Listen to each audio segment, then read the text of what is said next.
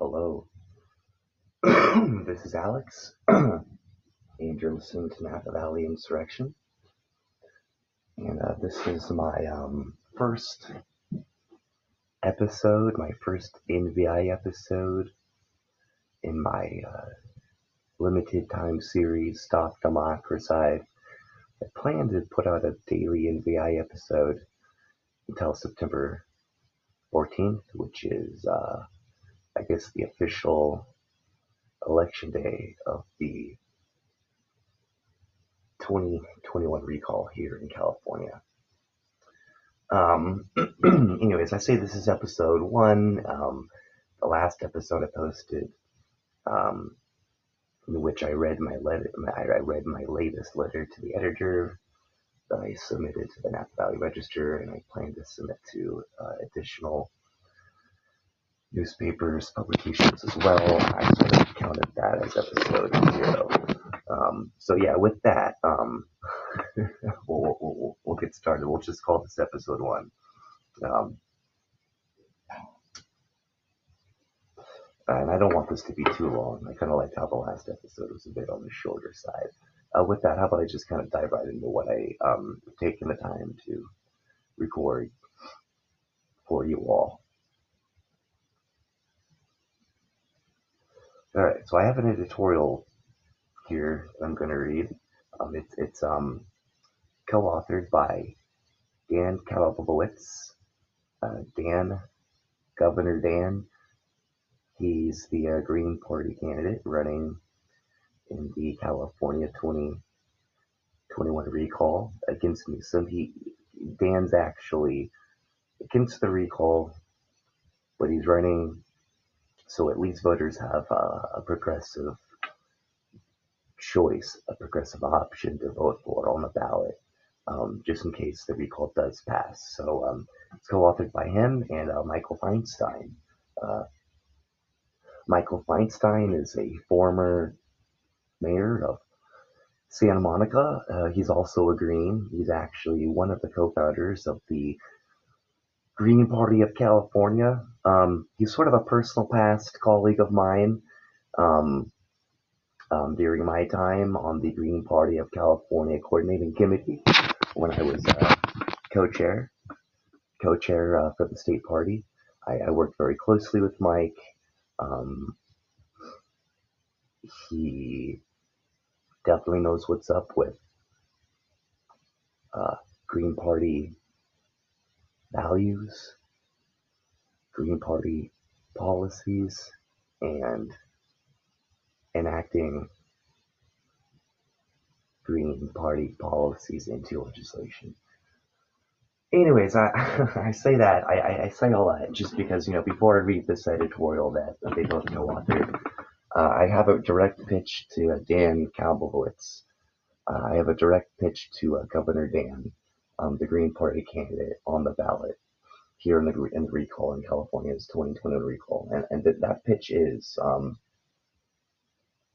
as we all know, one of the concerns that Democrats and voters in general here in California have is that if a Republican wins the recall, what if Dianne Feinstein dies or retires? What happens to her seat? If a Republican wins the governorship, it'd be appointed by reactionary Larry Elder, for example. So my pitch to you, Dan, why not give Feinstein's seat to Feinstein? Keep the seat for Feinstein. Specifically, here's what I mean. Governor Danny, I don't know, issue a press release, get your surrogates to pump this message out through social media, Twitter. I don't know, it's hard to do that these days. But yeah, I don't know, release like an official press statement, assuming you think this is a good idea and you accept my pitch. Release some kind of a press statement announcing that if you are elected governor, if Governor Dan wins the recall, that and if Dianne Feinstein passes away for whatever reason or loses her seat for whatever reason, announced that if that happens, you would appoint Michael Feinstein to fill Dianne Feinstein's seat. Um, a lot of people know Mike, love and respect him, and there's a lot of other people out there who don't know him yet. New voters who haven't met him yet, and yeah, Mike Feinstein, he'd be a great surrogate for our party. And if you made the announcement now, it would give um, Senator Feinstein, like a little less than 2 weeks now to sort of serve as a surrogate for your campaign, kind of for a party in a way as well. And yeah, I really think that having the right spokesperson for your campaign representing our Green Party values, I don't know, I think it could give us the bump we need to win this thing. Whatever, that's just my sort of opinion on it. Okay, with that pitch out of the way, let me just dive into this letter. So again, I'm going to read a letter that was published in the LA Progressive by by Dan Kalbowitz and Michael Feinstein. It's entitled "Dismissing Voter Choice: No Way to Win Recall Election." Now that ballots for the September 14th recall election are hitting the homes of over 22 million Californians, Governor Gavin Newsom and his team are messaging how to vote. But what message are they really sending to voters? On Q1, do you want to recall Governor Newsom? The recommendation is understandable. Vote no in order to keep Newsom in office. But on Q2, if the governor is recalled, who do you want to replace him? Newsom and his team are engaging in a form of voter suppression and telling voters to leave it blank and give up their vote. Strategically not filling out Q2 clears the way for Republicans to take over the governor's office if the recall effort is successful. By seating the electorate on Q2 to pro-recall voters, present company aside, this may also lead to the most reactionary and extreme Republican being elected, who can then claim a stronger mandate with a higher percentage of the vote than they may have received otherwise. But more profoundly, telling voters not to vote on Q2 demonstrates exactly the type of personal arrogance and elitism that got Newsom in trouble with so many voters with the French Laundry restaurant scandal, an arrogance that helped fuel the recall petition drive to qualify in the first place. Newsom has every right to campaign for himself on Q1 by urging a no vote, but it is not his place to tell voters to give up their choice on Q2. It's their choice, not his. Showing such disdain for voter choice suggests Newsom really doesn't belong in the governor's office in the first place, and as it is supposed to be an office respecting all Californians. This isn't the first time that Newsom thinks he knows more about what's good for voters than they do.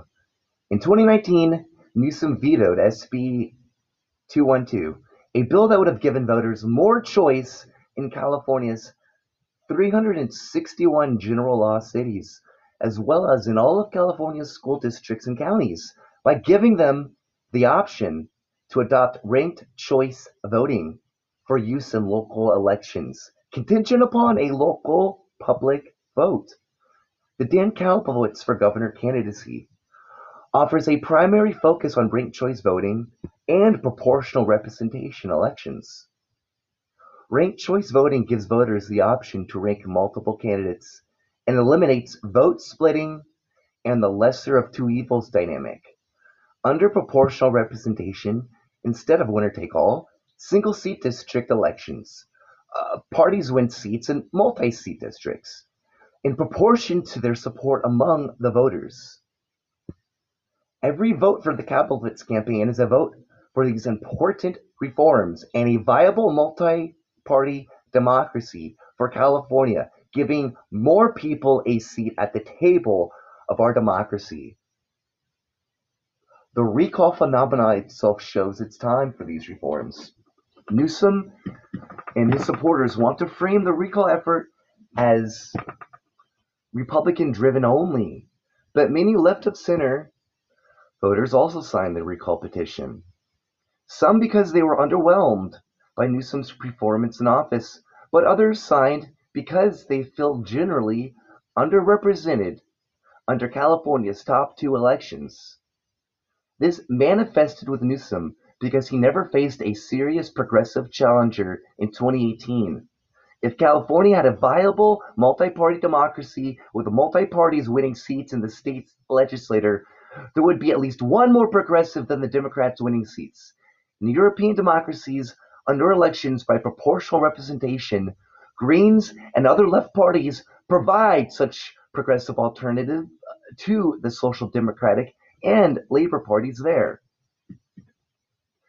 Such a more progressive party in California would put forward a strong gubernatorial candidate to compete against Newsom, perhaps someone with a strong social movement background, and possibly having already served time in the state legislature. But we don't have such a proportional system. Instead, we're stuck with a duopoly and top two elections.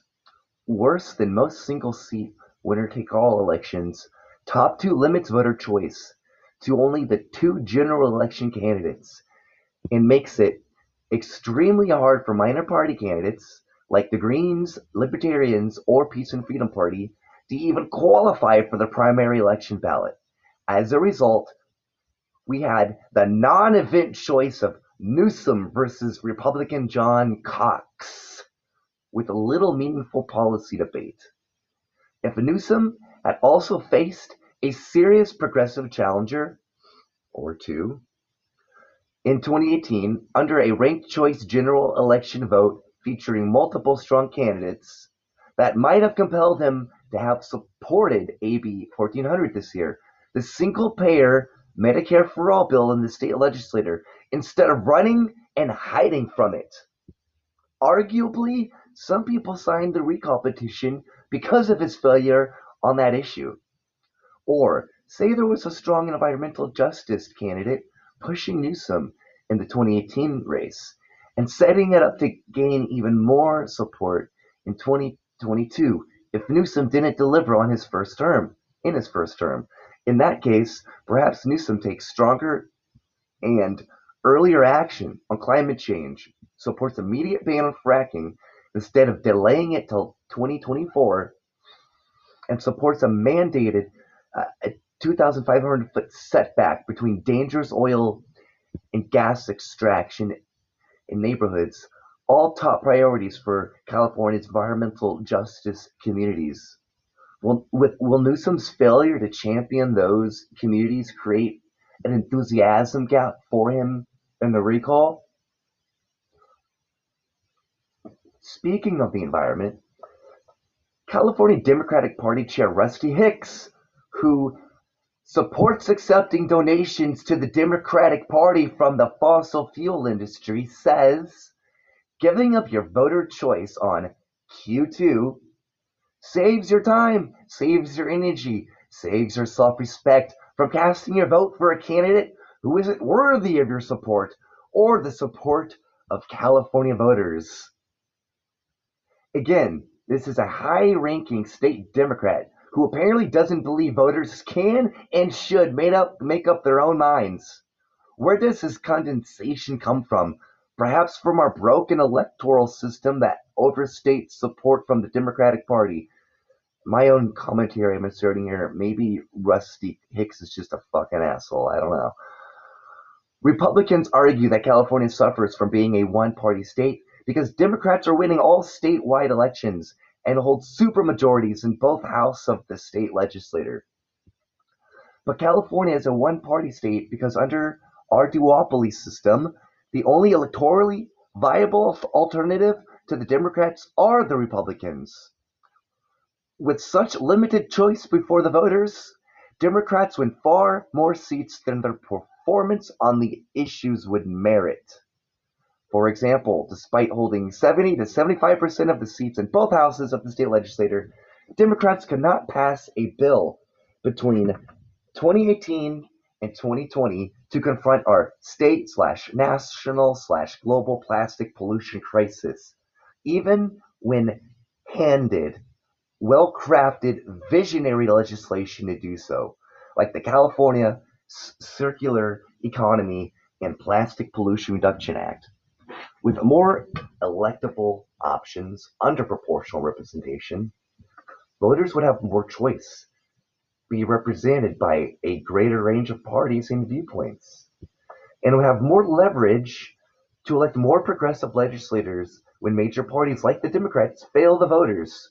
Instead, we are left with an electoral system that renders false majorities by limiting voter choice and limits/denies voice and representation for many voters in our state. In the end, voting no on the recall still makes the most sense. Newsom's arrogance by itself is not a reason to remove him from office, and typical of our lesser of evils system, if the recall succeeds, the result will likely be someone worse in the governor's office, in this case because viable Democratic candidates were strongly encouraged not to run, leaving the field open to name Republicans.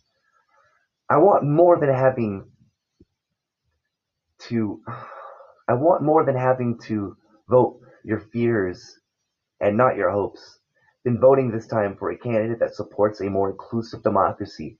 It is your right and your mind to make up, something neither Gavin Newsom nor any other person has the right to tell you otherwise.